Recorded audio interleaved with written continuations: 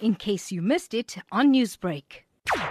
It's sad that we just came down to level 3. But the most important thing, that government never gets through the flux of the COVID, the spread of the COVID, the variant of it. Now, yes, he has put in restrictions, but the core is of the government can say anything on TV, on social media, on print media, and whatever you prefer. But we're not getting the job done at ground level. That is where the main challenge we have. And then, remember, within communities, we have a lot of structures. The Community Policing Forum, civic organizations, and various other things.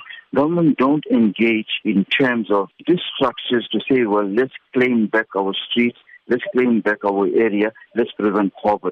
Government is not engaging with structures.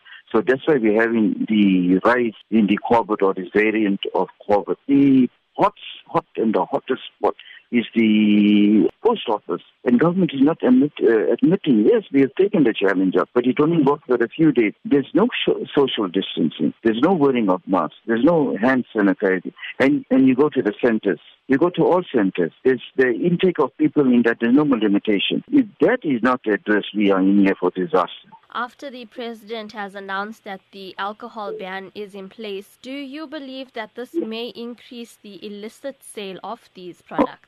Definitely.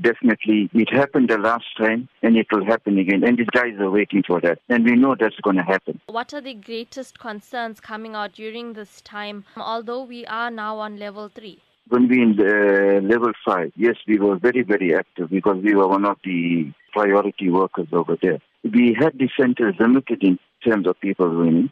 We were even stopping the pedestrians that were walking to the center. What's the purpose of going there? We were even checking with vehicles. You're going to the bank, you're taking children and going. That is not on. If you're going to buy a loaf of bread or just spend 100 rand, you're taking a carload of people. Now, this is the concerns, what we're talking about. And this is where government need to engage with the community leaders in the areas.